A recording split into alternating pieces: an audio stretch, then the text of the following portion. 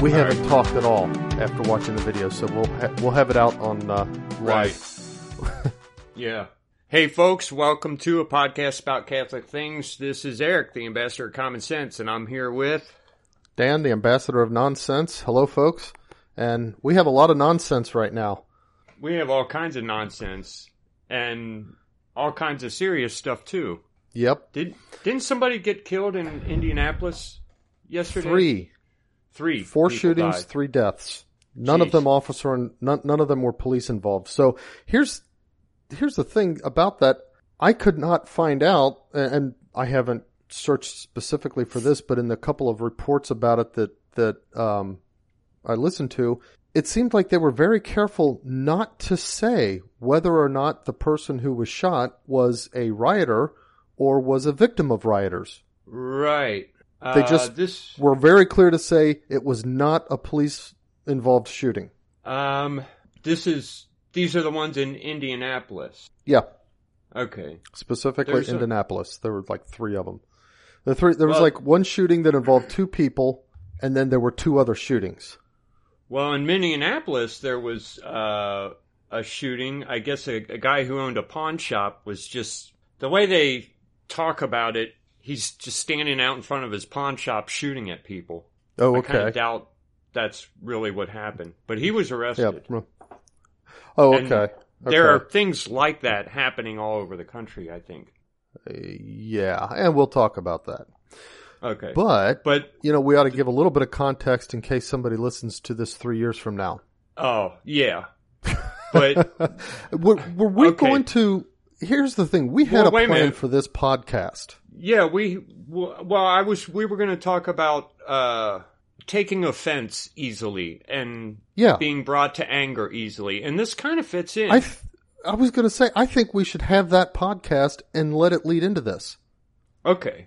We'll do that. So, but the event we're talking about is the death of George Floyd. George Floyd. By Minneapolis police. Yeah. Supposedly. Maybe. I don't know. We're going to wait for the coroner. Yeah. I mean, they'll probably do an autopsy. Yeah. They are doing given everything that's going on. Yeah. Well, anyway, we'll get to that point eventually. But we are going to talk about anger and being easily offended to the point where you feel that you have to somehow take revenge or get even and I think me and Dan, you and I are both very uniquely positioned to talk about this because it's very hard to offend either one of us. That's true. And I don't just mean that we're always friendly, because I'm very rarely friendly. You're a lot friendlier than I am. I'm usually kind of grumpy but you'd have to go pretty far to make me angry. Both of us are quite capable of offending people. Yeah. But we don't usually really take offense that easily. And I think one of the things is that most of the time when we offend people, we don't realize we're doing it. Well, yeah. I don't, anyway. I mean, sometimes you mean to admit it. Sometimes I actually probably often, like with this COVID-19 thing, stupidity gets on my nerves. So I see someone who's all scared of being around other people with their masks and stuff and wrapped up. And I tend to move toward them and get real close to them and talk to them just to push their buttons. I do like pushing buttons, but yeah. I seriously, it's happened over the years that people come to me and say, you did this, and this caused, like, I had a really good friend who was mad at me for, like 10 years. I didn't even know it. And when I found out, I didn't apologize, but I called him up and I said, okay, let's right this wrong, whatever it was. But that happens to me a lot. People say out of the blue, you offended this person or you made them angry, and that's why they haven't talked to you in years or months or weeks or whatever. But I generally don't mean to, and the reason it happens, I think, is because I look at it and think, well, that wouldn't offend me. Yeah. Why would it offend someone else? Yeah. There's a do unto others kind of hue to this that I think this comes up with between my wife and me sometimes. She will say something like, "How would you feel if?" Yeah. And I don't really usually answer that question because that's going to make her angrier. Well, she might not even be angry when she's asking it. She might be asking it on behalf of somebody else that I'm, right. might have offended. But the answer that I would give is not what she presumes often. That, right. Because I tend not to feel things, in that way that as though I'm being personally attacked or something like that, even when people are personally attacking me. Right.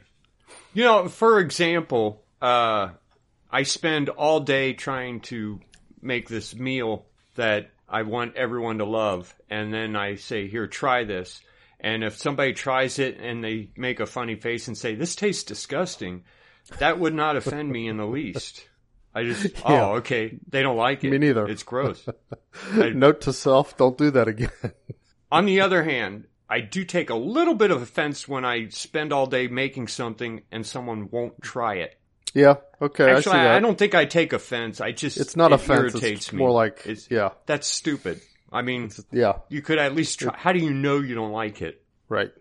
But I was arguing with Jason about this point last week, and that's why I wanted to do a podcast about it. Because I was saying that his claim is that more often than not, when someone is offended by something, they are offended out of ignorance. And if they knew that the other person didn't mean to offend them, then they wouldn't feel offended. And I think he's mostly right. I think they're right. I'm not sure that the way he worded it is quite right. It's that last part. If they knew that the person didn't intend to offend them. But sometimes it's not, people don't get offended because they feel like you meant to offend them. Yeah. They get offended because they feel like you're presuming on their time or taking them for granted or treating them as inferior or any of those other things. Those are the reasons people get offended. They don't necessarily think you mean to offend them. Well, here's how the argument went. I said that that's probably true for most people, I think what his argument was that more often than not, you didn't have reason to be offended. Oh, right. Mm-hmm. I think that might have been, I gotta watch it now because I'm quoting him and now I can't quite remember. No, that's okay. But I do remember. If he wants to set the record straight, he can come on our show. Yeah, he's welcome to come on and record with us. But I made the point that usually it's the other way around with me. More often, I should have been offended when I'm not. Mm-hmm. And he laughed at that, and we kind of yelled a little bit back and forth over it. And I challenged him. I said, "You tell me the last time I was angry or offended at something." And eventually, it came down. He said, "Well, just today." There was an incident with Dad, and I had responded in a certain way, and he said his point was that I was offended or angered by that, and it really surprised me because he took my response as me being angry, and I wasn't angry. I wasn't offended or angry or anything. I was inwardly laughing over the incident, and he thought that I was angry. And it occurs to me that a lot of times maybe we think people are offended when they're not. And maybe they're not. Oh, that's a good point. Because last 2 times I've been angered by something, it was over it was justified, I think. And the problem is my anger came later, like the next day or hours later. Oh, that's interesting. Yeah. Kind of like the result like of a delayed thinking about it. Yeah, a lot of times I don't realize that I'm being challenged or that someone's doing something against me until later. Mm-hmm. But I think it's like the reverse of what I was always like growing up. Oh, right. I mean, you remember how I was growing yeah. up. I could get angry about anything. I was an angry person. You could get angry, that you could get angry just because somebody suggested to you that you do whatever it is you were about to do anyway. Right. I have always been that way, and I'm much more like you at this point where it doesn't bother me. Nothing bothers me anymore, even sometimes when I should be bothered. Yeah. But you've always been that way. Yeah, I guess I have. I can't remember too many times growing up that you actually got angry at a person, or at least enough to show anger. Yeah. But that kind of made me a little bit of bully fodder, though, too. Say that again? That kind of made me a little bit of bully fodder. I got bullied when I was a kid. Oh, okay. Bully fodder. Okay. So, maybe it would have been better if I'd, been able to show. I got into a couple of fights, though. Well, I was always angry, and I got bullied just as much, so I don't think it would have helped you. Oh, okay. It's just because we were angles. Well, of course, you were a bigger kid than I was. I was kind of skitty. I kind of begged for it. Well, that's a good point, though, about sometimes you don't realize the right response until later on. And sometimes you don't realize that you ought to be offended at something, but it's also interesting how we will we will have a manner of speaking that kind of means something to us and I think this is true within every layer of sort of civil society, families, neighborhoods, cities, and so forth, regions, whatever. That things have meanings that other people might think ought to have a different meaning. I'll give you an example. There was once when you had been bugging me and I had kept promising to bring a certain CD over when I came. TV. And I forgot it yet again. Yeah, CD. You remember those CDs, those little discs that you used to have to, with music on them? CD. I thought you said CD. I thought you said Tango Victor instead of Charlie Delta. Yeah. Charlie Delta. So a CD, a compact disc. Okay. And for those of you who have never experienced a compact disc, once upon a time they were all the rage. They replaced cassette tapes. Yeah. Go look that up on Google if you don't know what that is. Vinyl albums, which replaced 8-tracks, which replaced reel-to-reel. Oh, vinyl albums. By the way, okay, not quite a beer of the week, but it's what I'm drinking right now. It's a beer that I got in Michigan called Liquid Vinyl. It's a Russian Imperial Stout by Arbor Brewing Company. Anyway, you had been after me to bring this CD, and I kept saying, yeah, I'm going to bring it, and I forgot it yet again. And you were like, Danny, you jerk. Just like that, Yeah. Well, my wife, on my behalf, took great offense at that. Did she? And she was, completely befuddled that I didn't. Yeah. And she actually came back to him and said later, oh, yeah, I just didn't realize how you guys were, that, it doesn't mean anything, Here's the funny...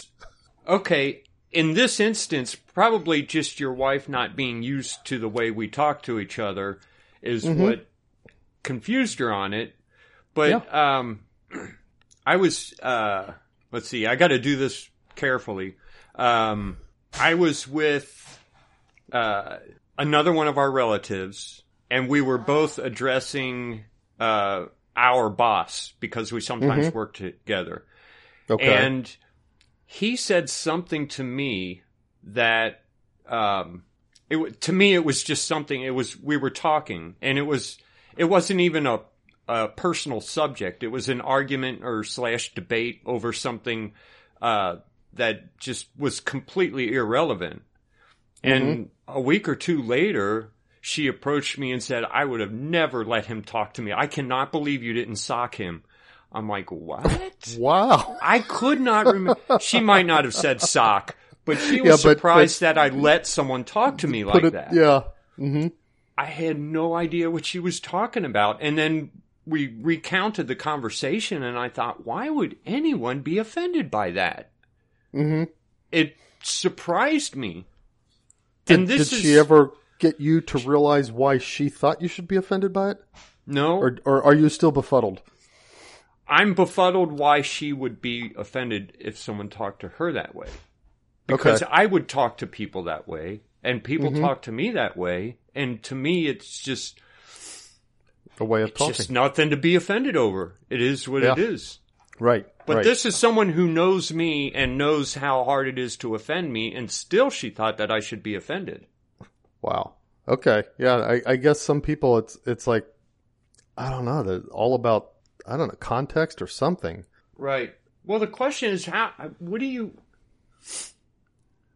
do about it?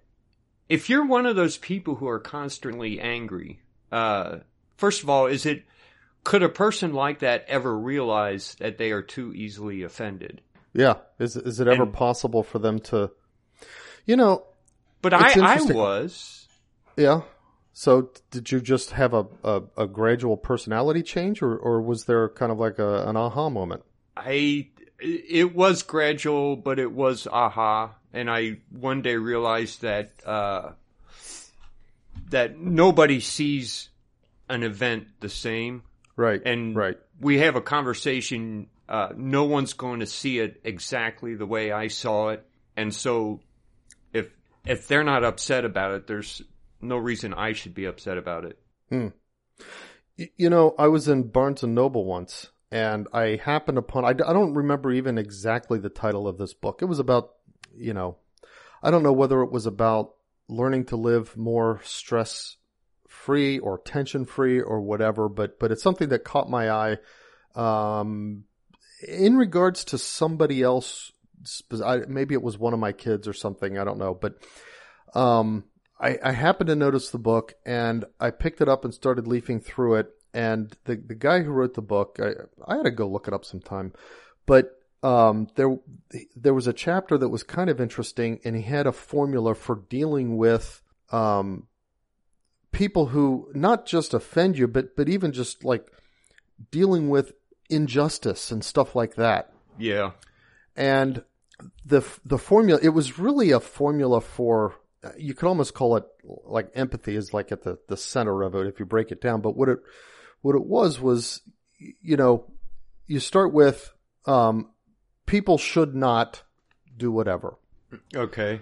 As your way of thinking about things, or? Well, whatever. I mean, assume it's the truth. But in this situation, this person should do this because, and then you come up with the because. Now, the thing is, you're not giving it moral justification for doing that. What you're doing is giving it human explanation. So, for example, I don't know, people should not punch people in the nose. But in this situation, this guy should punch me in the nose because he felt like I heavily insulted his mother or something like that. You know what I mean? You fill out the formula. Right. And it could be that the basis for the action is wrong. It could be that you have to do a multiple thing. He felt like I heavily insulted his mother, and he believes that punching someone in the nose is the right response to that.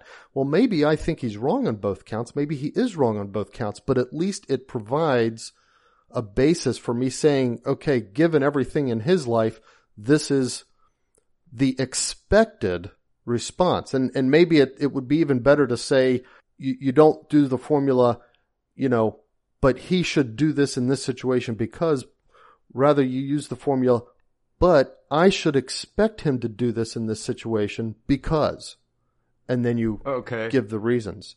It's just kind of something you said kind of triggered that memory of this book that I was reading. But anyway, it is often about context, and I think it brings in a little bit of truth to what Jason was saying, that people who really get offended often do so out of some degree of ignorance. Yeah. if you say, you know, I know eventually we're going to go there, so let's go ahead and bring it up. Let's look at the what I tend to call the liberal I'm going to get coffee addiction. while you talk.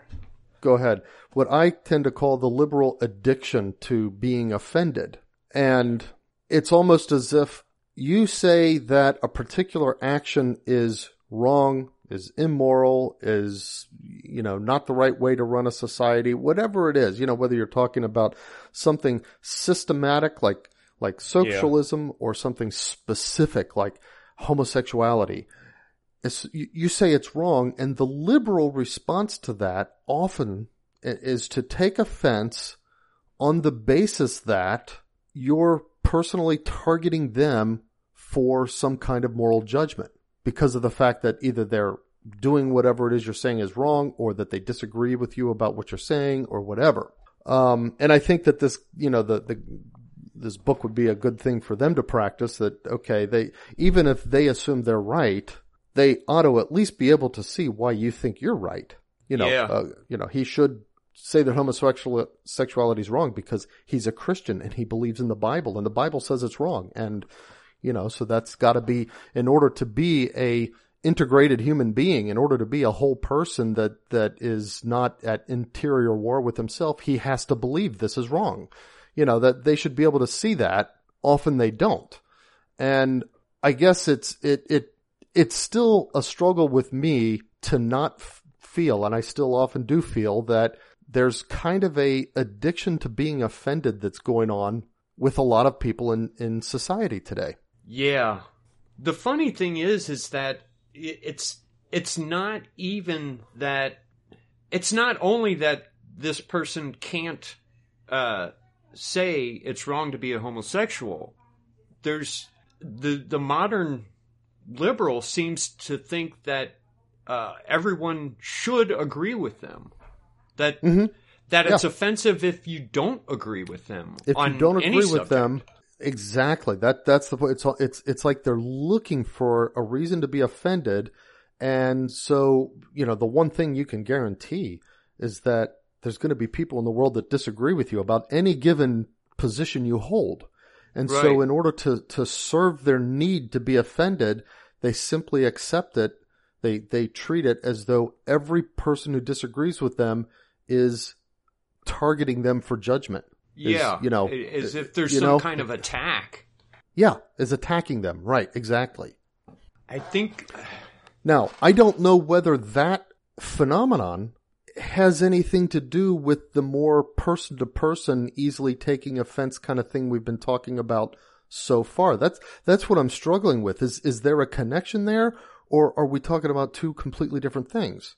I kind of don't think there is a connection. I think it is I think those are two different things, because I know plenty of people on a political subject are fine with people disagreeing with them, and even purposely but they still get offended easily. The subject, yeah, because they don't want to fight.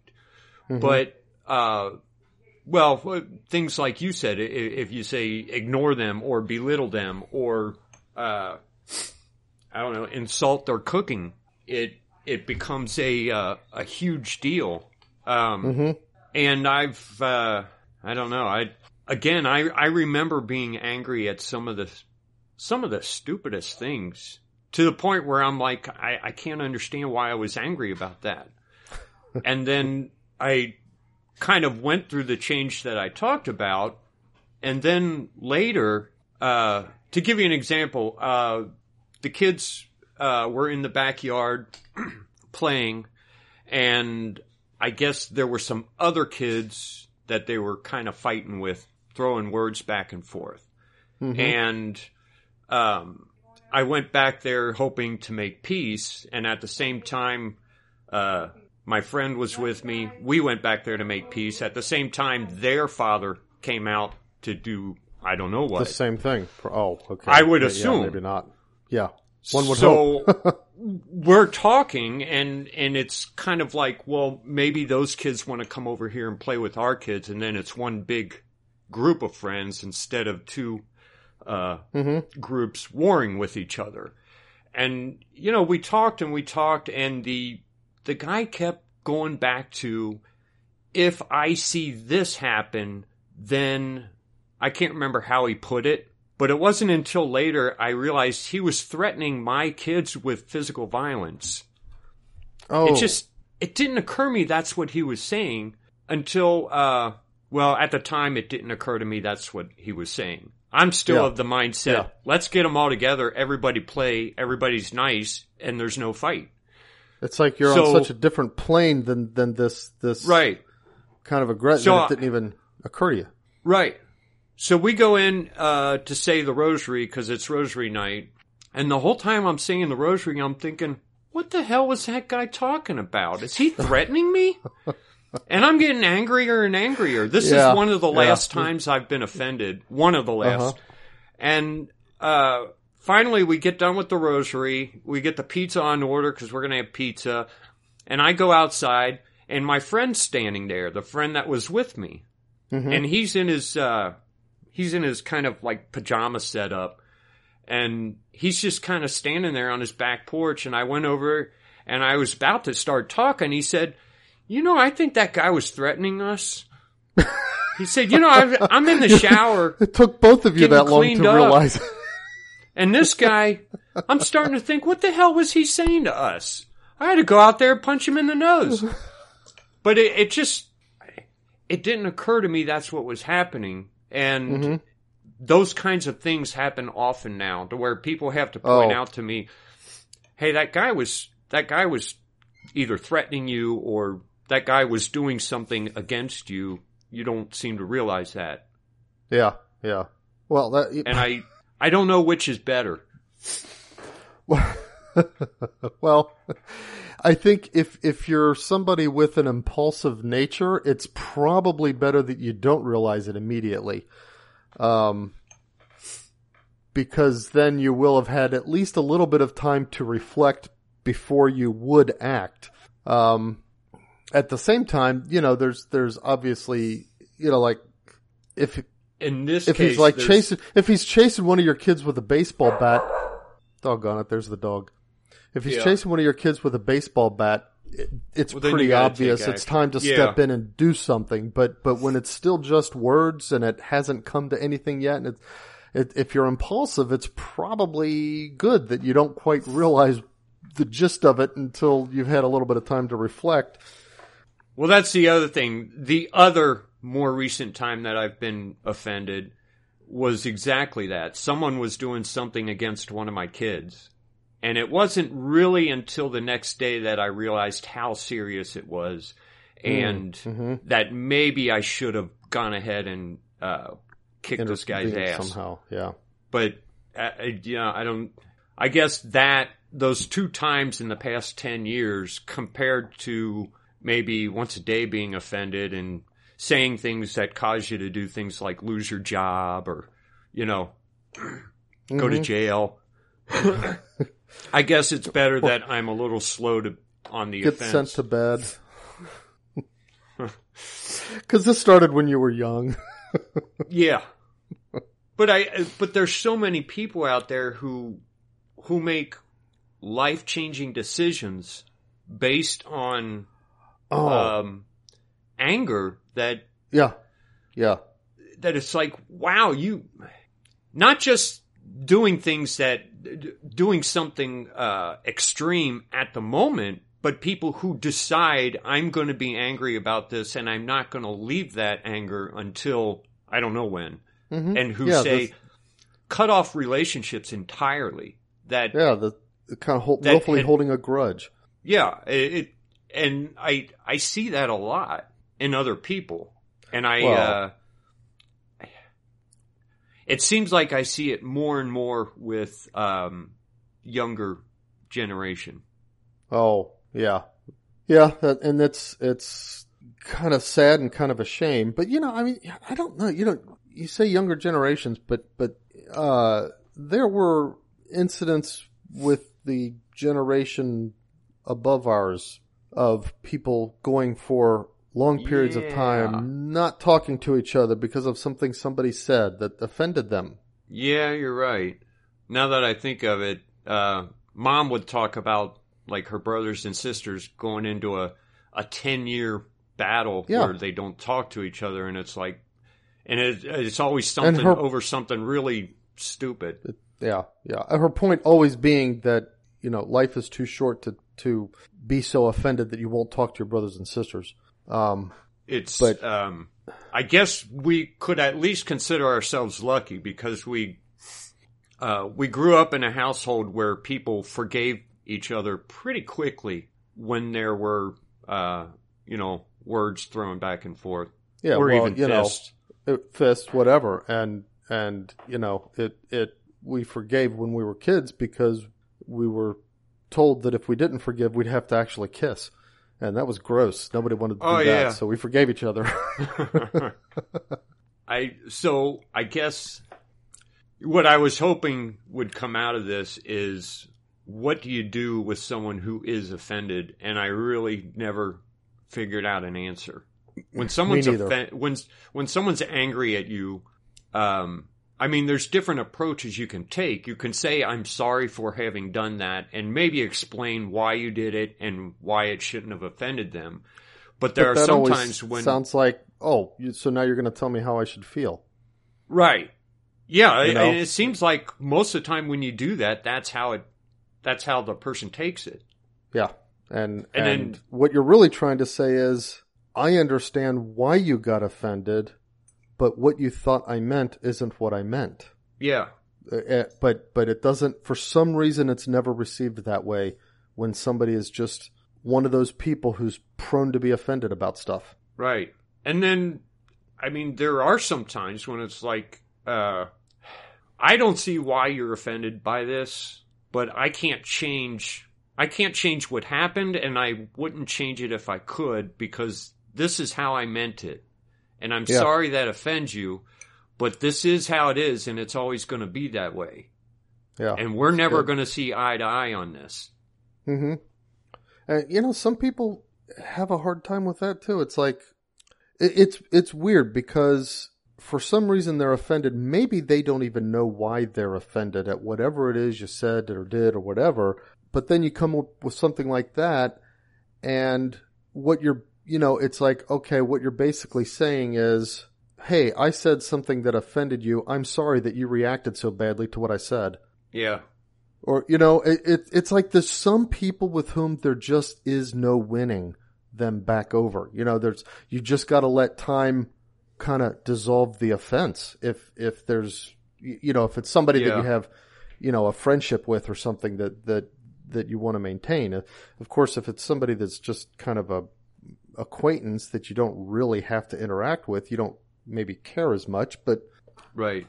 But yeah, still, you don't like I don't to think there's bridges. a magic formula for that. Well, exactly. So I don't think there's a magic formula. The best you can say is like, hey, I'm sorry that I offended you. I'll try not to, and leave it at that. Yeah. Yeah, and sometimes the more you try to talk it out, the worse it's going to get. The worse it gets, yeah. This person wants you to feel like you've done something wrong, maybe, or they want you to see things the way they see them, and sometimes it's just not possible. It's like we're looking at this whole thing in two different ways, and it's almost like we're from two different universes. Yeah. And we can't see it the same way. I think sometimes... See, because I had a really hard time sort of realizing this about other people, because for me, it's like one of those, like, you don't notice your own faults in other people. I will, like, keep arguing at a point to show that I'm right about this, whatever it is I said, did, whatever. Uh-huh. And you remember the guy, I forget his name, up at the Knights of Columbus Hall, that I used to Hyab? clean. Yeah, Hyab, Mr. Hyab. Yeah. So he was my boss. Yeah, well, he was. I take some red pop. I was, He'd always try to sell that red pop. He said something, and after like several backs and forths, he just said, I never met somebody that was, let's see, how did he say it? I never met somebody that worked so hard to show a way that they was right. Yeah. And, it's funny. That's one of those things that actually stuck with me. Yeah. But the thing is this, once I realized, yeah, doggone it, I really do that. It also kind of opened my eyes to, there may be times when I've offended somebody, and then one or two steps into the back and forth trying to explain it, the issue is no longer what I said or didn't say or what I meant or didn't mean. The issue is maybe that they're just plain embarrassed and they're trying to find a way to save face. And I've just got to kind of back out of the argument, let them do that, and let some time pass. That's true. I wish there was an easier answer, but I think a lot of times your only option is to pray for the person. Yep. And maybe pray for the relationship, but pray for the person and don't make it a prayer that God help this person. Please help them see how wrong they are. Yeah. Because I mean, there was a time when that's how I prayed, and if it's somebody that you care about, that there's a friendship or some kind of relationship, pray that you're the person that they need you to be. Pray that you be God's instrument for whatever it is they need. Yeah.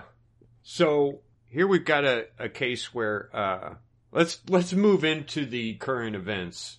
Okay, so social we've got offense, George Floyd, like cultural phenomenon offense that we touched on a little bit earlier. Right. There's a guy pulled over. They're going to apprehend him. Eventually, they get him over to a car where we can't see, and somehow the guy ends up on the ground. There's a cop with his knee on the guy's neck. This is like the first video that came out that caused the big stir and sensation. Right. This cop's kneeling there with his knee on his neck. The guy's groaning and everything. It's pretty clear that the guy is handcuffed. Yeah. In this, even though you can't see his hands, the sort of lay of his shoulders and that kind of stuff, it's pretty clear that he's handcuffed. There's another cop just kind of casually standing around. And these cops, they're not like angry beating him kind of thing. They're like calm. They're just, he's kneeling on his neck. And the guy's, oh, my neck, let me up. I can't breathe. My stomach hurts. That kind of stuff. And there's people there saying, hey, the guy can't breathe. You're going to kill him. Even after he stopped moving. They're like, and in fact, they're like, what, did he just kill him? He isn't moving anymore. Stuff like that going on. And these cops are just standing around, just so calm. And you're thinking, okay, what is really going on here? What are they waiting for a specific thing? What's really weird is that a few times it sounded like the cop was telling the guy, get up and get in the car. Even while he's kneeling on him. That's what I thought I heard.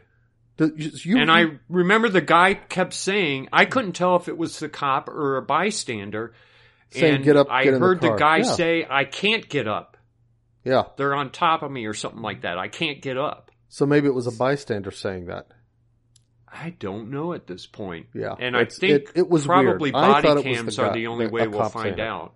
Which I think they've finally released, haven't they? They've released some body cams, not all of them. Okay. I think. I stopped looking. After I saw the first video, unless there's another body cam video or something where we hear the cop call him the N-word or something, I didn't see any racial component to this. Yeah.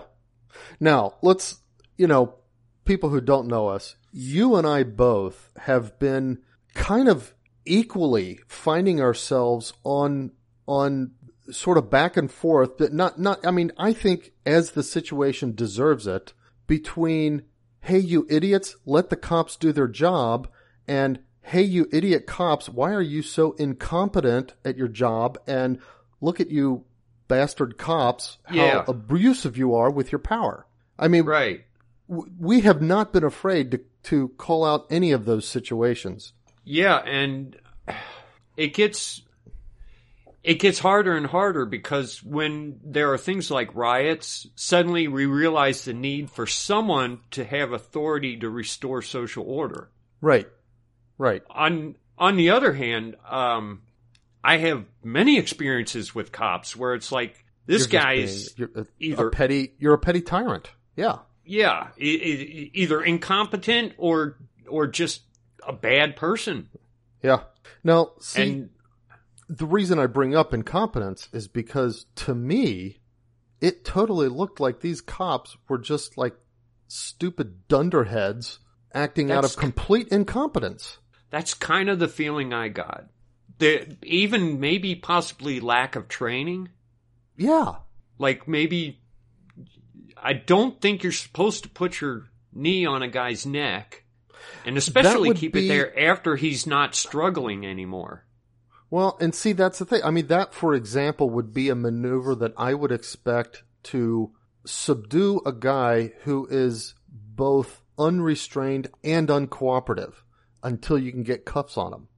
But the guy already had cuffs on him. Yeah, and I think when he got to the car, he had already had cuffs. They put the cuffs on him like 5 minutes before that. I think they showed the cuffs going on him. He was against that wall. Did you see the one from the security camera? So it said camera 2 or whatever. And it was annoying because the YouTube, all the action's taking place in the upper right corner, and YouTube kept posting like things up there to click on to go to related stuff. Yeah. So it kept obscuring what was going on. But it looked like he had the cuffs on him as he brought him over, put him against the wall, and then later stood him up, put the cuffs on him, and then walked him across the street and down to where I presume another cop car was waiting. Now, did you see the one that was like from the other side of the cop car where there was something going on inside the car before they had him on the ground? No, I didn't see that one. Okay. I think I should, if I can find this.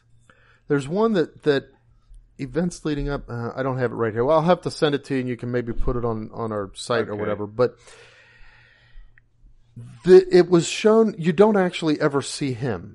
So this is one of those things where, okay, do you really trust that this is what this is? But it looks like the same cops, and it shows them like with the doors open in the back seat, like reaching in and trying to do something, and there's clearly some kind of struggle going on in the back seat of that cop car. And the claim is that these are before he was thrown on the ground and the cop started kneeling on his neck. And from that, it kind of led me to speculate, speculate is maybe too weak a word, but the impression that I developed is that they were trying to arrest him. They went to put him in the car, and he started throwing a fit and struggling and laying down and kicking and such that they couldn't even get the car doors shut. And so they decided, well, we're going to teach you a lesson. They pulled him out, they threw him on the ground and started kneeling on him. The problem, and again, kneeling on his neck was completely inappropriate. But the other problem is, and this is where I think the incompetence comes in, kneeling on him until what? What we do know, what I think we can judge, is that it was inappropriate and stupid for the cops to subdue him in quite that way, given that he was already in cuffs. I mean, there are things that I'm sure that one of those cars had some zip ties. They could have hog-tied him or something, Yeah. Let him struggle, whatever, but they didn't have to do that. I would assume that there's some kind of procedure for a guy who's maybe throwing a fit and won't calm down and won't stay get into the back of the still. car or whatever. Yeah. Yeah. I would assume there's something they can do for that. Right. They did have tasers, didn't they? Why didn't they use those? Well, tasers might not work. I'll tell you, I went with a couple of my sons on a Cub Scout tour of the Johnson County sheriff's, detention area and stuff. And the guy who was there, he's really good about talking to the boys and stuff. And he said that the thing about tasers, and this is why I think it may not work if somebody's jacked up on drugs, but tasers do not incapacitate someone. It is a device to compel someone to obey. And the way it works is that when you get tased, and these guys, the sheriffs and deputies that work for them, they all had to be tased. Yeah. And so he was able to describe it from personal experience. He said, when you get tased, your whole body, it's it's not painful, but it's extremely unpleasant. Your whole body lets go. Usually you pee yourself, and you may even, do the other thing. Yeah. And it's like everything is like taken from you in terms of control. And the tasers themselves are designed so that once you trigger it, you can't untrigger it. It goes for 5 seconds and then restarts. And during that 5 seconds, it's not pain, but it's a different kind of agony. But then once it ends, there's zero residue to the effect. It's like you're not feeling like, it's not like when you get whacked and you feel pain afterwards and or anything like that. You're still dazed. As soon as it ends, you're like, oh, okay, now I'm back. And I think the reason that they insist that they get tased is so that they realize that this is not going to knock a person out. It's not going to incapacitate them. But what it's going to do is convince them that maybe they should do what you said so they don't have to go through that again. It's designed to persuade compliance. That's what tasers are for. Now, if you take someone who's jacked up on drugs, you don't know it's necessarily going to have that effect. Right. So that could be a reason they wouldn't use the tasers. The problem is this has sparked protests, which I don't understand why they're like in Cincinnati. Why are people protesting in Cincinnati? What are they protesting? What do they want? Here's the thing. It's sparked. Yeah, I'm not sure what they want because the guy was arrested already. Right. What are they protesting saying he shouldn't get the benefit of a trial? We need to have a lynch mob to go and grab him and string him up. Is that what the protests are asking for? I don't know. But here's the thing. And if they did that, would that solve the protesting problem? Would they stop? Well, here's the thing. There's the protests. And then there's the looting and riots. Yeah. Do you guys get that in Cincinnati now? I mean, it's horrible in Indy. Yeah, there was some of that. It's still going on in Indianapolis. Well, last night we heard that they were gathering in Western Hills Plaza. Okay. I don't know if the cops got a handle on things or not. I didn't. I mean, that's pretty close. Yeah, I got my Western gun Hills out. Plaza. That's like 3 or 4 blocks. Yeah, that's walking distance. So I don't understand why there aren't more dead protesters.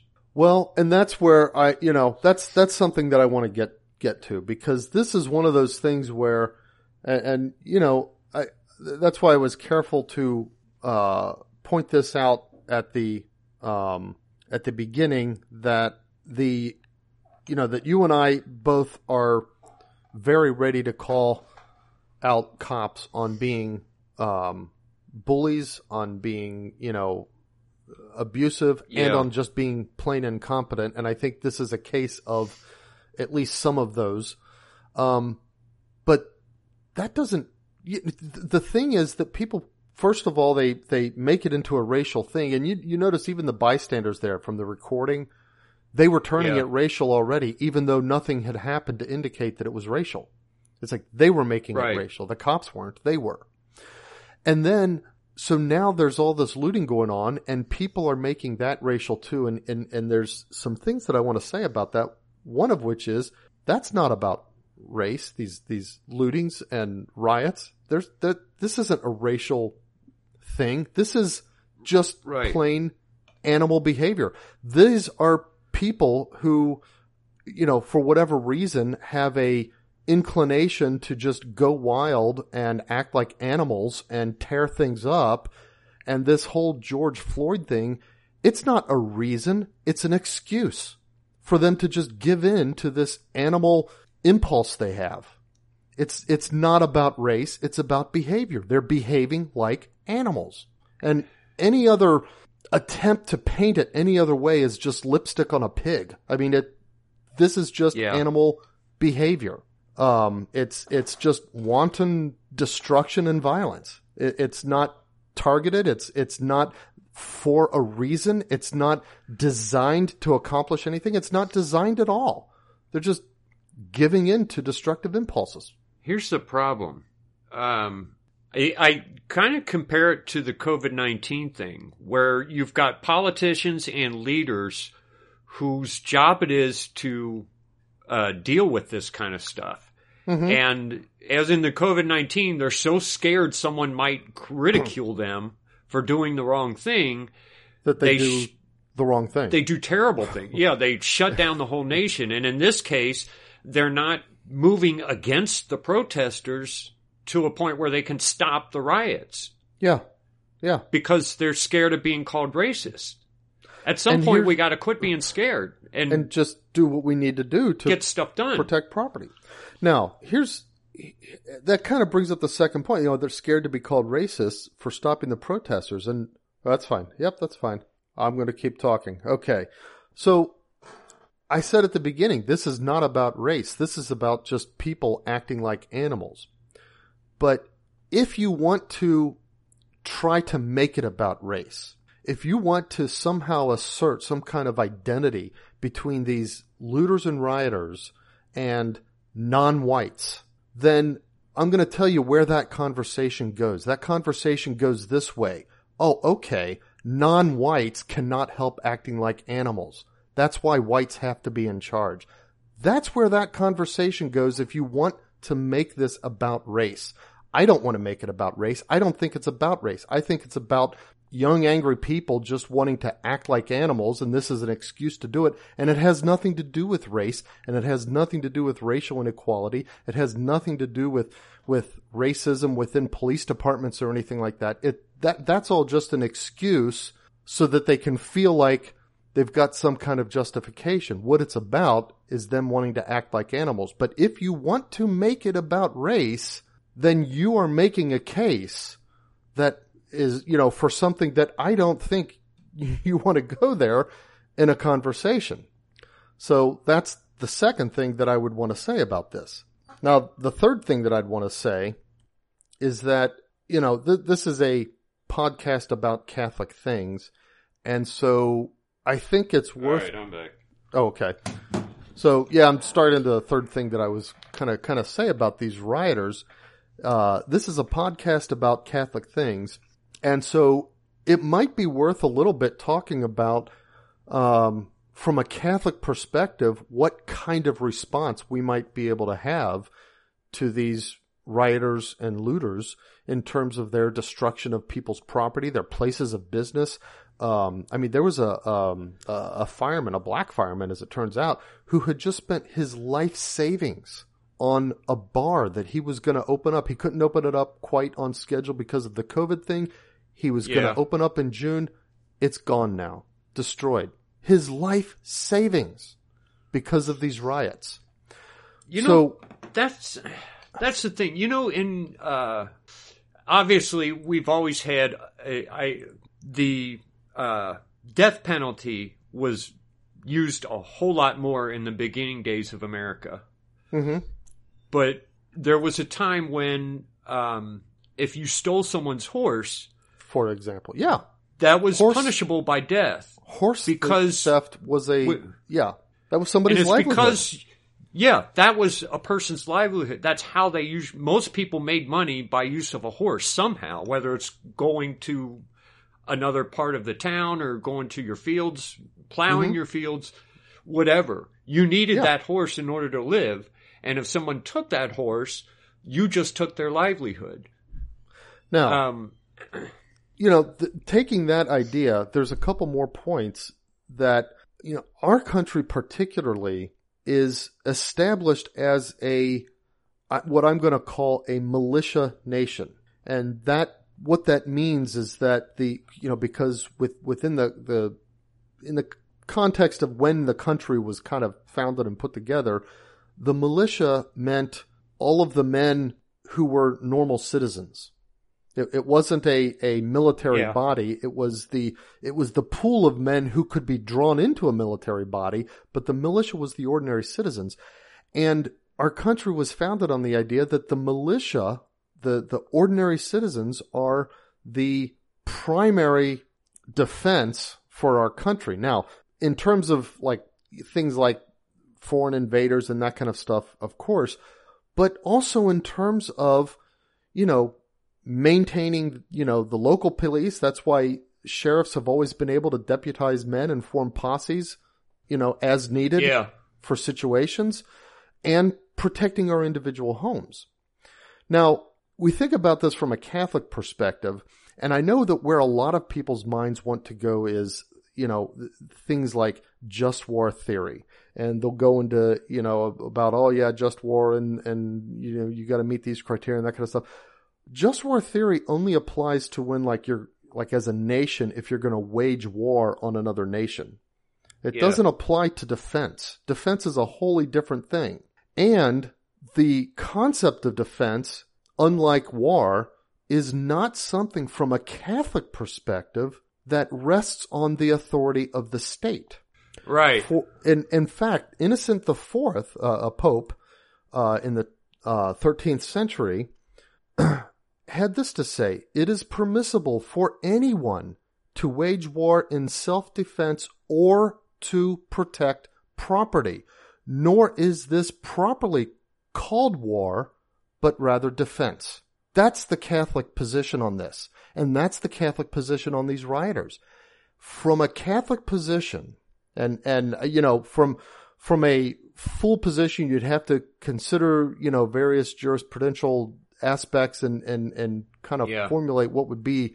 You'd have to consider various outcomes and possibilities and stuff, but from a Catholic perspective, it would not be unfitting for the citizens of these cities where their shops are just being destroyed and torn apart to post themselves on the rooftops with rifles and prevent this from happening. Again, the law has its own thing to say about this, okay? I'm not talking about the law, and I'm not urging people to go do this. But if we want to get down to it and look at this from a Catholic perspective, this would not be an unfitting thing for people to do. Especially considering the fact that these riots aren't just about the destruction of property. They attack people and beat people. Yeah. And sometimes kill people. Yeah. We've got the one report, I don't know what city was in, but somebody threw a Molotov cocktail into a guy's car. The guy got out with some minor injuries, but he might not have. They're trying to kill him. Yeah. That's murder. That's exactly. These riots, if they are not put down, the riots themselves, because those who are participating in them are not acting in any kind of rational way. They're not, thinking and then figuring out a way to do something and then acting like they're just giving themselves over to animal impulses.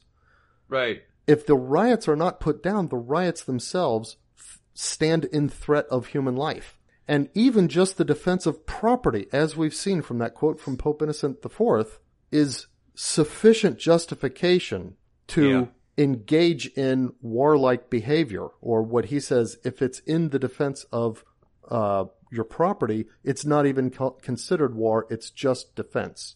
Yeah. Everyone has that right. I've got a wife and kids, and next door to me I got my older parents, and on the other side of me there's an old lady. Yeah. You got to protect things. So I was ready to protect if anything came my way, probably someone would have gotten shot, and then I would go to jail, I guess. You might go to jail. But you might have gone to jail saving someone's life. These things are happening in cities that are ruled by Democrats mostly. Mm-hmm. Yeah, because they can get away with it. Okay, the mayor in Minneapolis came out with a statement, I think on Friday, that it was just so irresponsible that he started talking about the fact that he didn't talk about the cop who did something wrong. He didn't even talk much about the event itself. He talked about the fact that African Americans have had to endure 400 years of oppression. Which had nothing to do with the incident. Yeah. And which has nothing to do with the riots. Right. It just seems like something... he's feeding them their excuses. They're not looking for reasons. They're looking for excuses, and he's feeding them excuses. If the inner city black man wants to escape this kind of irresponsible police action, then the first thing he has to do is quit electing Democrats. That's true. Because Democrats give way too much power to the police force. As long as the police are enforcing their laws. Mm-hmm. For example, in Minneapolis, I think you weren't allowed to work a short time ago. Isn't that right? Didn't somebody get arrested for going to work? Oh, I know in Cincinnati, people are getting arrested for going to work. Or for, if you eat without sitting down, if you eat while standing up, you can be arrested. Wait, seriously? Like if you're walking down the street eating a hot dog? No, if you go to a restaurant, you have to be seated in order to eat. You can't eat standing up. That way they maintain the 6 feet of distance and... you have to be in your seat when you're eating. Just dumb laws. Yeah, just stupid stuff. And we've given policemen the power to arrest people for doing these things. For just absolutely stupid. That is the problem. They're not even laws. They're just orders there's by no mayors. It's not a law. It's just an order by a mayor, and now policemen are empowered with enforcing that. The police and the politicians should be subject to the laws, not to their demands. And it's the whole estate is sad, where it's impossible to pick a side in this because you see wrong on both sides. That's the thing. It's like I can't pick a side between the rioters and the cops who killed George Floyd. It's like you both should be ashamed of yourselves. We can't bring George Floyd back to life, but we do have a responsibility to stop the riots. Yeah. That's not picking sides with the cops. That's picking sides with common citizens and business owners. Yeah. Here's, the thing is, we still go back to the fact that there are so many incompetent and power-hungry cops out there.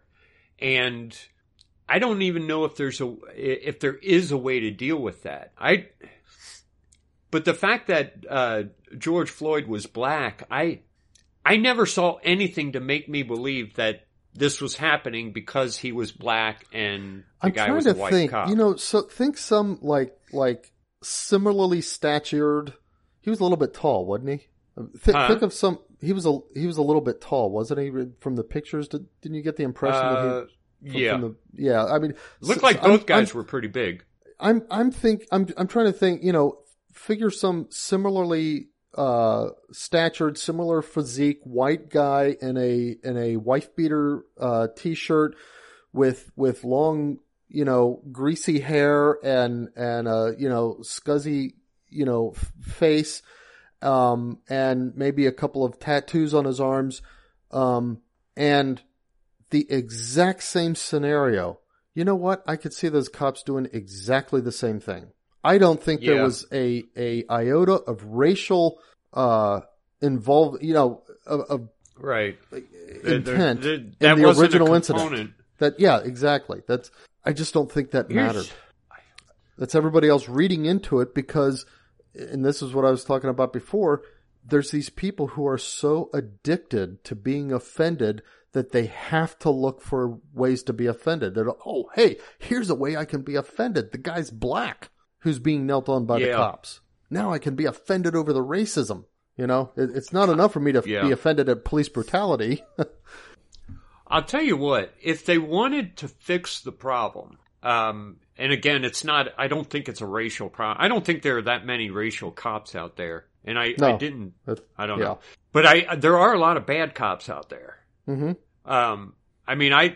Look, we've got a cousin who, they took him into the Price Hill district over there and broke his arm with a baton. This is after he had been cuffed, after he wasn't subdued because he wouldn't quit mouthing off.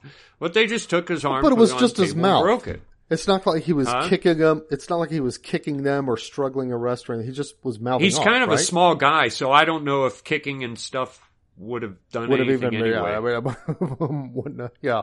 But I do know that when I was was around 15 or 16, I had kind of a mouth on me, and I was in Price Hill, and there were 2 cops passing by, and I yelled something to them. Mm-hmm. They pulled over, and they flat out told me, if you say one more word, we will take you to the jail, and we will break your arm. Wow. And there's nothing you can do about it. And then you see our cousin actually got arrested, had a mouth on him, broken. Got his arm broken at the jail. And probably there was nothing he could do about it. And I'm white, and our cousin is white, and the cops were white. There's nothing racial. There's a lot in of that. bad cops out there. Yeah. In fact, it sounds to me like that was kind of like systematic in the Price Hill precinct. Yeah, it is. It's like, And at the time, Price Hill was probably about half black, half white. Mm-hmm.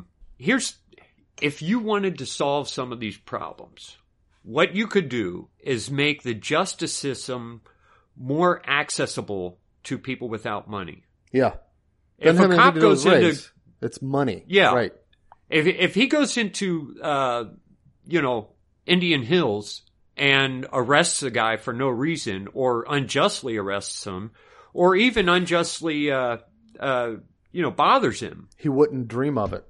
Right, because he would be sued. Yeah. But a poor guy can't do that. If I got arrested for something and the cop broke my face, there really isn't much I can do about it. Mm-hmm.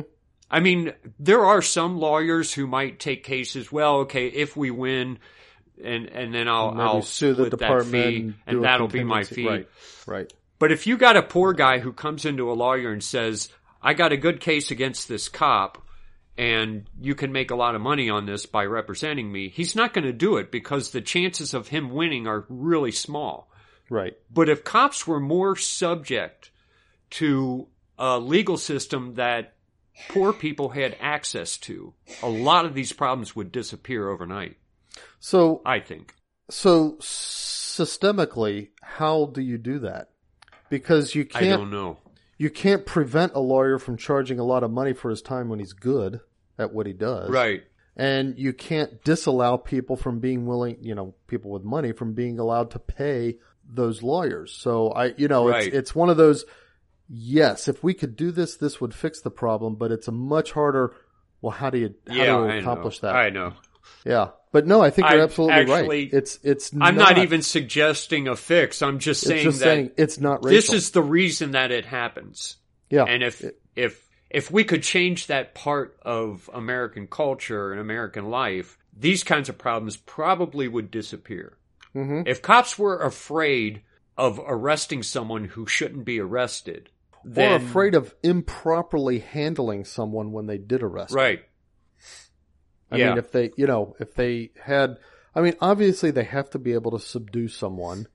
Obviously they have to be able to arrest people. But, like what we saw in this video, it's like, what the heck? Yeah. They should be afraid. Especially in today's environment where everybody's got a cell phone. They're being filmed, and yet he just kind of nonchalantly keeps, Right, he didn't seem to care. He knew he was being filmed. Yeah. That can't be the way you're supposed to handle a prisoner. So why was he still doing it? Yeah, it's like, what is going on here? It made no sense. That's why I keep thinking there's going to be something else that comes out about this, because it just doesn't even make sense. Right, because you're sitting there watching the guy go slower and slower until he's not responding at all, and you're yelling at the screen, get up off his neck, he's gonna die. It is so bizarre. Yeah, I think you're right exactly and completely. There's the solution is to, the solution would be if somehow poor people had the same access to, the justice system that rich people have. Yeah. Irrespective of color. Our brother-in-law did something that I don't know how much of this we can talk about. The cop was doing something that he thought was wrong, mm-hmm. and he went to him and told the cop, I don't want you doing this. I think you're doing this against my will. Mm-hmm. That's all he said. Yeah. He didn't argue with the cop or anything. The cop arrested him. Mm-hmm. Then our brother gets involved. Yeah. Okay. Our brother gets involved and mouths off to him because he's like, I can't believe you just arrested this guy. He didn't do anything. And so they arrested him. Okay. Now they drive them both downtown to Cincinnati, the Hamilton County Justice Center. Outside of our, we live in Cheviot. This is a tiny little city next to Cincinnati. Outside of Cincinnati, so yeah. Cheviot takes them down to Hamilton County Justice Center. Now, while they're there, the people at the Justice Center are making jokes about the fact that Cheviot cops will bring people down there all the time and never follow up for convictions and never do anything afterwards. They just take them down there? They arrest people. Yeah, and then you process it and you get out and then there's a court date and you go to that court and the cop doesn't show up for the court date, and so you're you acquitted. win. Yeah. This is a normal thing, apparently. That's how Cheviot handles people, is by arresting them and then never following up for convictions. And it's called harassment. That's false arrest. It's false arrest and harassment. Yeah. It's exactly. If these cops were held liable for that, they wouldn't do it. Yeah. They would only if they had arrest to pay someone fines when they or get jail to... time for harassing people, they wouldn't do it. Yeah. But they know, they could tell by looking at us that we weren't going to follow up like that because we didn't have the money for that. Yeah. If they thought we could, then they wouldn't have done it. Yeah. I don't know. As far as cops behaving badly, I think that's the only answer I could come up with, because there is a problem. We can't act like there's not a problem. Right. I don't think it's racial, but there is a problem. But there's a problem. Yeah, absolutely. But now, yeah, I'm not going to say right. most cops are great cops, because I don't know if they are. And I'm not going to protect police in general the way a lot of people will, because cops put themselves on one side and we're on the other. Yeah. If most cops were great cops, they would put pressure on the ones who aren't great cops to fall in line and behave. That too. So I don't buy the most cops are great cops line even when people say it. I think cops are a necessary part of society. I think most police forces are, poorly managed in some manner, whether it's because they process idiots in, whether because they have people that whether they attract people that are just power hungry or whatever it is. Especially in liberal cities. Yeah, which is the irony when you look at, situations like this one. Another thing that I hear, because lately there's been a lot of talk about the fact that you have criminal elements in cities and they can't do anything about them because the citizens of those cities will not come to the police or talk to the police. Mm-hmm. And one of the problems is that police have set up a situation where they are against the citizens, no matter what, whether it's protecting them from, thieves or keeping people from not wearing seatbelts. They've set up a situation where no one wants to deal with a cop. Yeah. Yeah. It's like the cops are out to get you one way or the other. Why do we have laws about seatbelts? The cop should not be able to arrest me for not wearing a seatbelt. The politicians have set this up, and the cops have followed suit. A lot of them do anyway. They give tickets wherever they can, and I don't know. I guess it's like you said. It's hard. You can't take sides with any of this, but as of right now, this second, we got to stop these riots. They're destroying people's property, and people are getting hurt. Well, we've talked about anger and we've talked about George Floyd. There are a couple other things. Okay. This is related. Donald Trump has announced that he's going to designate Antifa as a terrorist organization. This is how the NBC News reports it on the Wiki News. Designating domestic terrorist groups is not permitted under U.S. law. I don't know exactly what that means. Designating...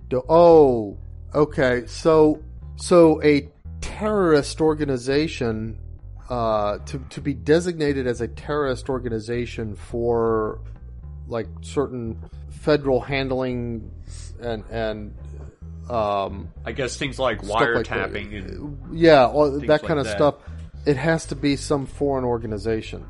Yeah. So I guess the idea is that if that foreign organization, then any country that gives quarter to that foreign organization is then subject to additional, restrictions about maybe exports and other business dealings and stuff like that. So, okay, so apparently, according to what you're reading, the president is not allowed to designate domestic organizations as terrorist organizations, even if they are.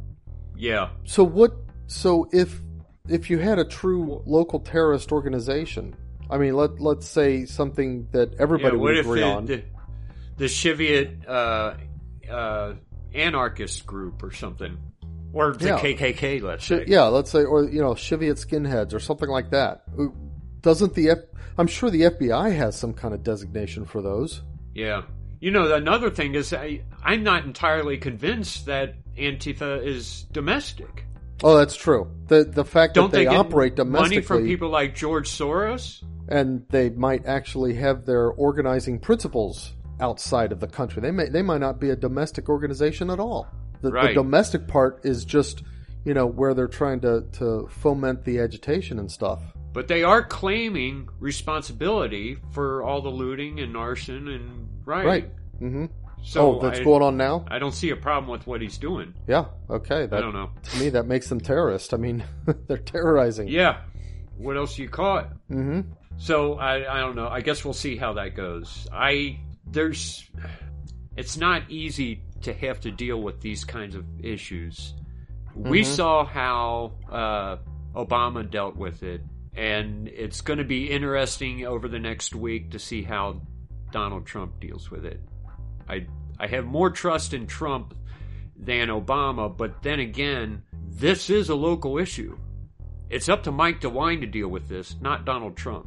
Yeah, true. Right. And Mike DeWine can't deal with anything. He's an idiot. He shut down the whole state over a flu-like virus. Mm-hmm. So, I don't know. What do you do? I guess we'll see what happens. Like I said, I'm sure a lot of people are in the same position as us, and it's like, look, if they come to my house, I'm just going to start shooting. Yeah. I'm not letting them burn down my house or put a firebomb in my car or anything else. Or the neighborhood even. I mean, it's, or the neighbors. Yeah. If I see them. If they're walking down the street threatening to go in people's houses, help protect your neighbors. And everybody should be doing that. Right. If everybody did that, I think these problems would go away pretty quick. I think so. Yeah. All right. Huge swarms of desert locusts are destroying crops in India. Oh, seriously? Yeah. They're calling it the country's worst plague in 3 decades. Wow. At the same time, China and India are kind of butting heads on the Himalayan border. Oh, okay. So there's might be some troop action there. I don't even know what it's over. I think both of them are claiming that it's their territory. Okay, so it's a border dispute. They might be fighting over that. So I guess we'll see what happens. It doesn't really affect us a whole lot, but no, don't expect it to. Except we have a lot of crap being made in China and in India, which hopefully will change soon anyway. But speaking of which, Mike Pompeo has announced to Congress that Hong Kong is no longer autonomous. How do I say that word? Autonomous. Yeah. Right. Autonomous from China. So that's been going on. They are no longer their own territory. So they are now part of China. That's how we should consider them. As our dealings with them, when we're dealing with them, we're dealing with China. Now, you remember way back, I guess this was during Bush's day, when we're, quote, trying to introduce capitalism to China. And the thought was that the Chinese citizenry will get a taste for that economic freedom, and it will lead China away from communism. And It didn't happen. No. That was a stupid idea. Hong Kong did have capitalism, though. Yeah. And it was a free, a state, a free state or a nation. Mm-hmm. Right. But it was separated from the Chinese communism. Yeah. And it thrived. Right. And the citizens loved it. Mm-hmm. But it's gone now. Yeah. And China, I think it incensed China that right there was such a shining example of economic freedom that, for all of their power, China couldn't match under their state-controlled economy. Yeah. It's a shame that this is the way it's turning out. But you wish that these millennials would see this kind of thing happening and get a better understanding of communism and socialism and what it does to a nation. Mm-hmm. Yeah. But they don't. The destructive powers. Yeah. Let's see. Oh, there's a couple things with SpaceX. SpaceX Starship. Launch. Well, there's a launch and an explosion. Wait a minute. There was I didn't hear about prototype. The explosion. It was a Starship prototype SN4. Okay. Sierra November 4 is destroyed in a large explosion during the static fire testing at the SpaceX South Texas launch site. Okay. So they weren't even launching it. They were testing. They were testing it. They had an explosion. It exploded. Okay. So they've got some designs to work. This is okay. That's in the same week, but that's what testing they launched, is for. Huh? But that's what testing's for. Right. So I don't think anyone died. It doesn't Right. say anyone died. Okay. But the same week, we launched Crew Dragon Demo 2, carrying two NASA astronauts, and we're taking them to the space station. I think this is the first time since the end of the space shuttle program that we have sent astronauts. to the space station. It is also this folks, to appreciate this, you should be thinking Kitty Hawk to appreciate the historical significance of this. This is What's Kitty Hawk? The Wright Who's brothers. That? Oh, okay. This is the first private space launch, manned private space launch. This is the introduction to private space travel. It's going to happen eventually. This is the moment when it was kicked off. This is like Kitty Hawk is to powered flight. Okay. Yeah. This is a really big deal. And it's been one of those things that, like, since we started talking about space travel, and in all of our culture, there was this idea that someday anyone's going to be able to go into space if you had enough money. Mm-hmm. And that never came about for the 70 years that we've been traveling to space. Right. And this is when it might actually start happening, to where you could pay for a trip to, I don't know, the moon somewhere. Right. Space in general. That's all I got.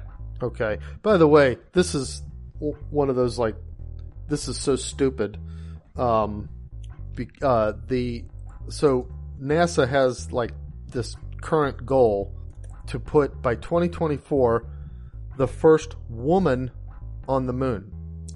Yeah. Here's why that's silly. Here's why that's so silly. Because man or woman doesn't matter. Just putting someone on the moon. Yeah. It's like the last time a person went to the moon is almost 50 years ago. We shouldn't be worried about man or woman or whatever being on the moon. Right. We should just worry about getting someone there. Yeah. Getting another person there, and maybe this time doing something while we're there. Or that's right. Getting beyond the moon. Yeah. Let's start thinking about what we're going to do with the moon. Yeah. Or maybe get to one of these asteroids or something. We've put down probes on astronauts. Or on asteroids? on asteroids. put down a probe on an astronaut. I hate to think what kind of probe. Sorry, folks. But it just seems like there should be some bigger goals, but I don't know. Okay, we haven't been to the moon in 50 years, so yeah, it is going to be a big deal to go back there because I guess a lot of things the way we did it is going to change. Yeah. Of course, I mean, how many times have we gone to the moon? Oh, you know what? Good question. How many times have we had a person on the moon? Well, there haven't been that many. There have been 12 people who have walked on the moon. I don't know how many missions, because there may be some missions where there's multiple people, but 12 people have walked on the moon. Okay. Yeah, I think at one point we got to the moon and we said there's no reason to come back here unless we can actually do something here that would make life better.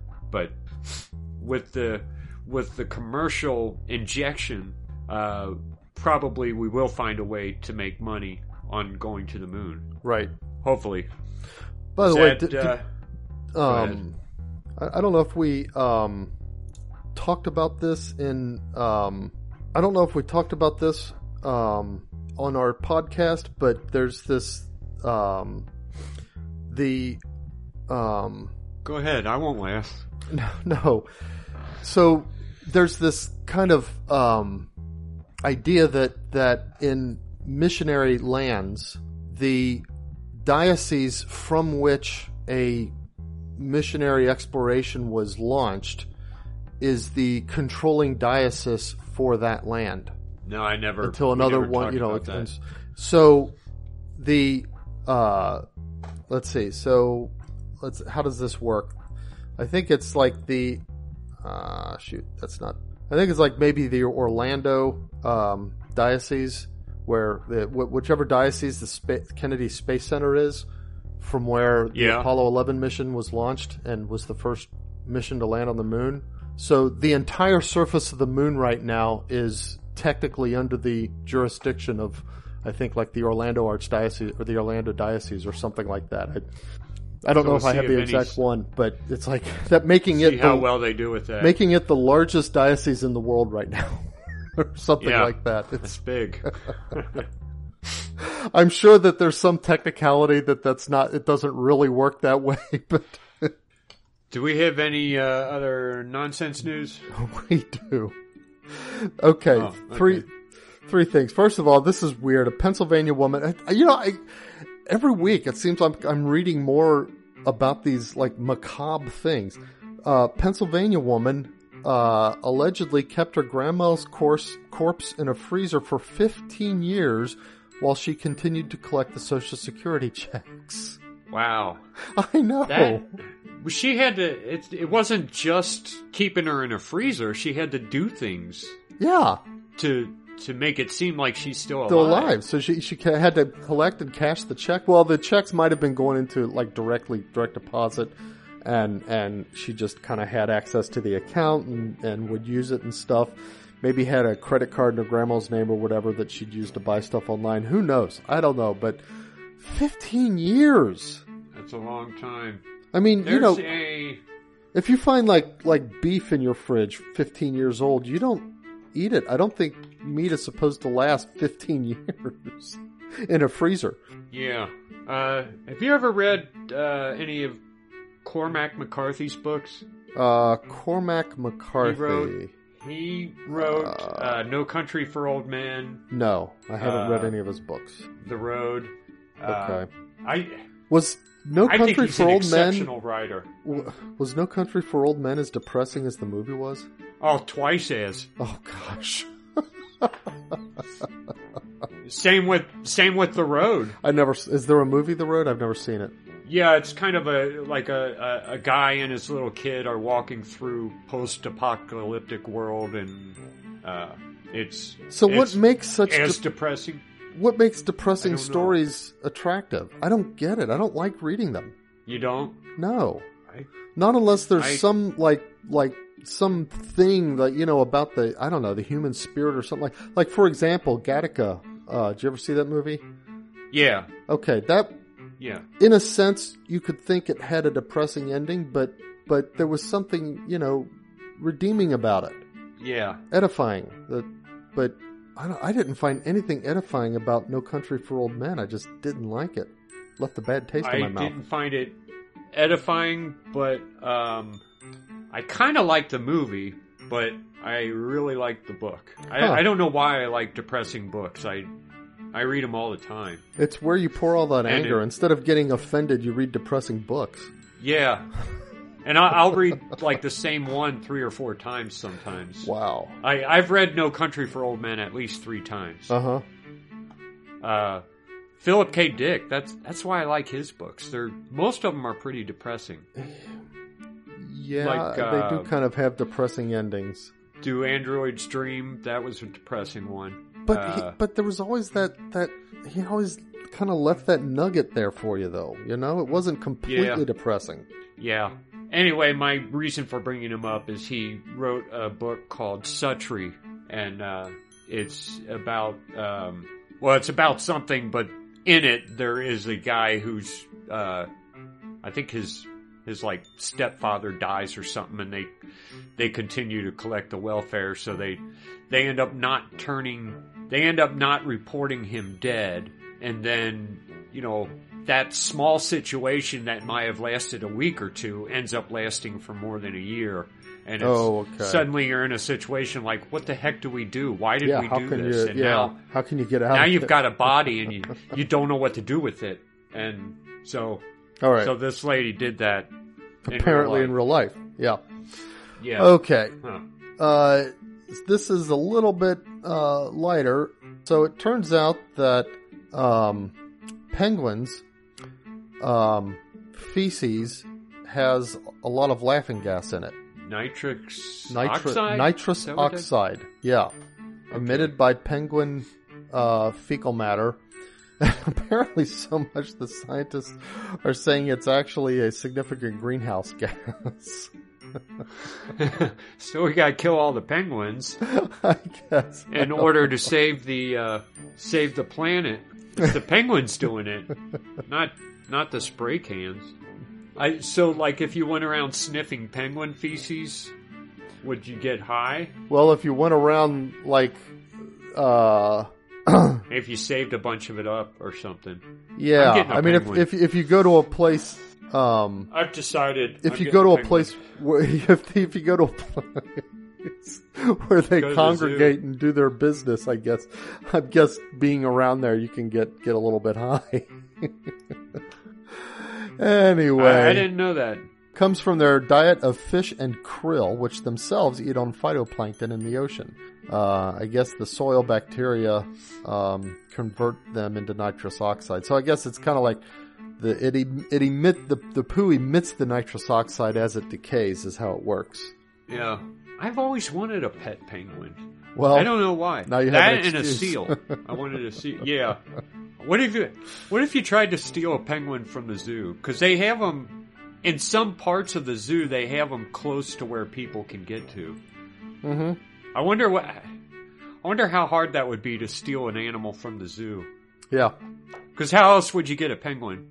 I don't know if anyone sells. There may be some exotic who sell exotic animals. Well, yeah, but I've never heard of them selling a penguin. It could be that like it's illegal to own a penguin without a license or something like that. Some animals are like that.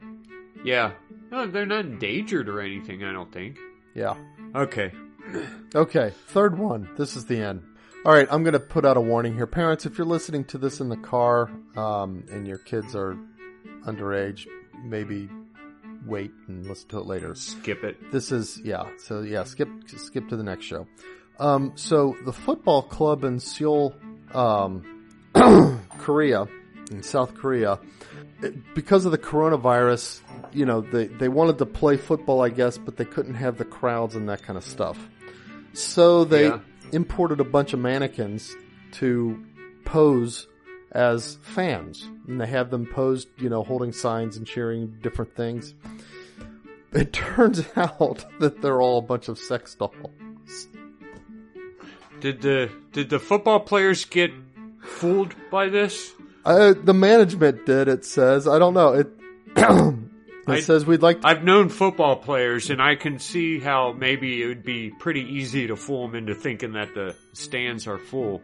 But yeah, well, apparently the supplier makes both clothing mannequins and sex dolls, and they assured that the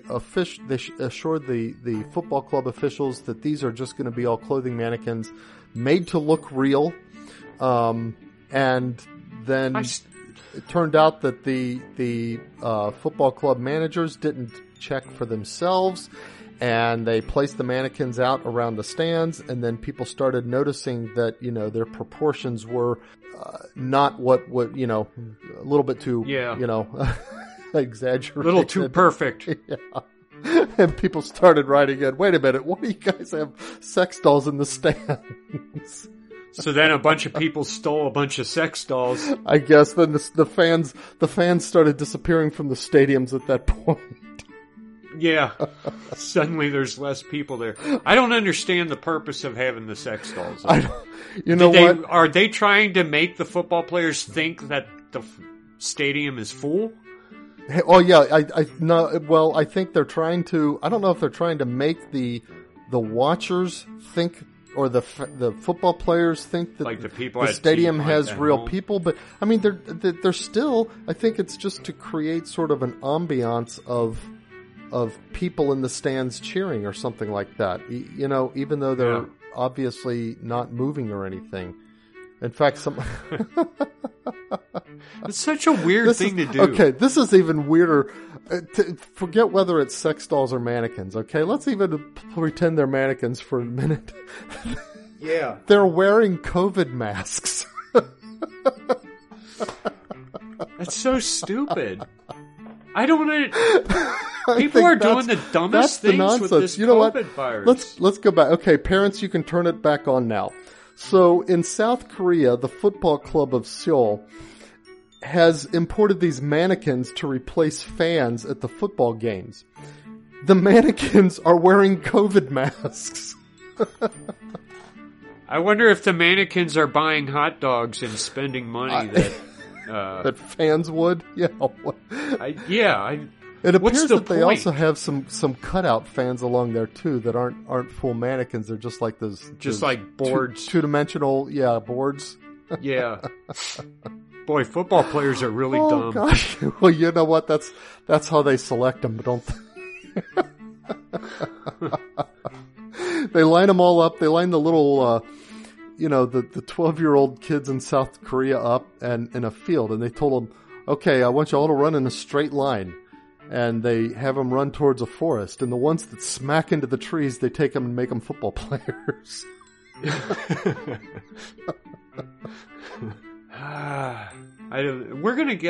There are so many dumb things happening because of the COVID-19 virus. And I never thought the world could be this stupid. Like society as a whole, communally, we're all so stupid. Yeah. And like here and there's a smart person who sees what's going on and he's pulling his hair out saying, what the heck is wrong with you people? But it doesn't seem like the majority. Okay. All right. Well, I think that's it, folks. I guess we better keep praying. Keep circling those beads. What else can you say? Think about what we said, and we'll see you next week. Bye, guys.